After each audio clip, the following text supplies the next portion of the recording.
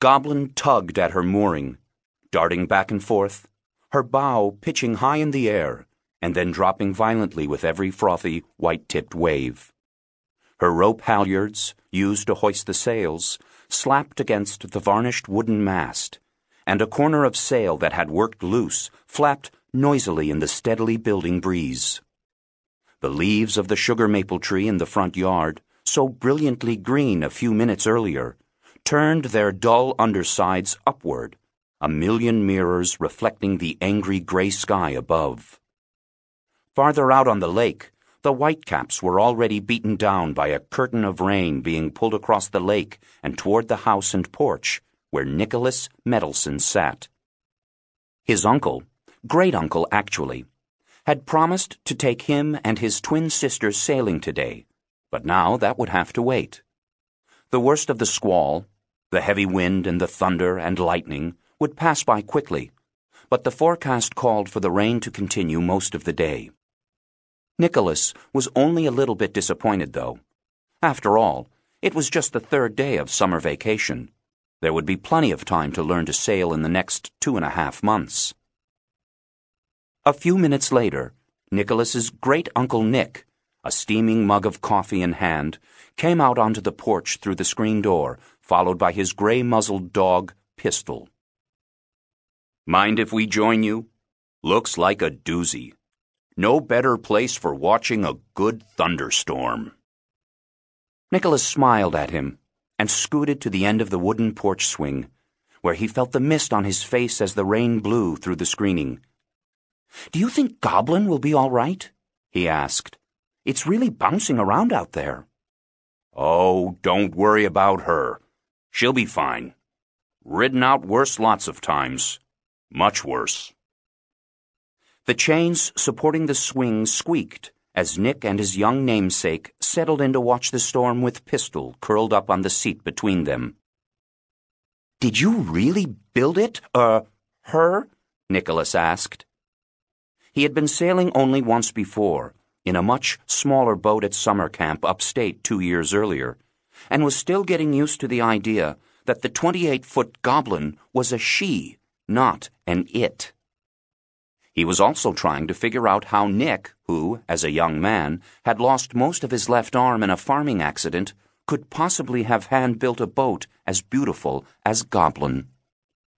"From keel to masthead," Nick said proudly.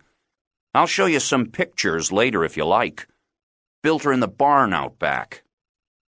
Just then, a jagged blue flash of lightning lit up the darkened sky, and they both braced for the loud crack that followed. "That was close," Nicholas said, a touch of worry in his voice.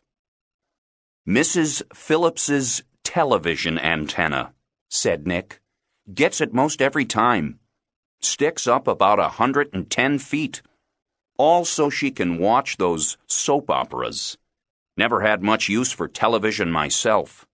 There's a little one around here somewhere if you kids get desperate. Course, reception isn't much out here. Last time I checked, I think I picked up 2 stations in Erie." "Aren't you afraid the lightning will hit Goblin?" Nicholas asked. "Oh, I'm sure it has, more than once. No harm. She's properly grounded. The current goes from the mast right down through the keel and out." "What if you were holding on to the mast when it hit?" "Can't say as I'd recommend that, Nicholas. You'd probably look a lot like one of those neon signs in Times Square." Nicholas laughed. Maybe this won't be such a boring summer after all. Before Nick picked them up at the train station in Erie, Nicholas had met his uncle a grand total of 3 times, twice at weddings and once for the funeral of Nick's wife, Lily, who had died 2 years earlier. When his dad first suggested sending him and his twin sisters to Nick's house on Forsaken Lake for the whole summer, Nicholas was skeptical, especially after looking up the word forsaken in the dictionary and discovering that it meant abandoned or desolate.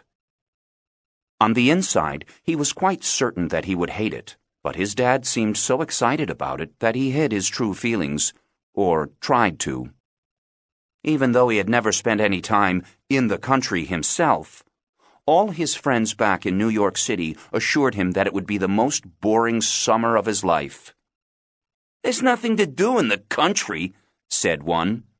"There's nowhere fun to go," said another. "And everybody knows everything you do," said yet another. "So you can't do anything fun anyway." Nicholas's father, Dr. Will Medelson, painted a very different picture of life at the old Victorian house just steps from the lake. Growing up, he spent several summers with Uncle Nick and Aunt Lily and loved every second. He learned to fish and sail and camp and how to build things with his own 2 hands, and he swore to Nicholas that he never once missed the city while he was there. And he promised Nicholas that if he hated it, he wouldn't have to go back the next summer.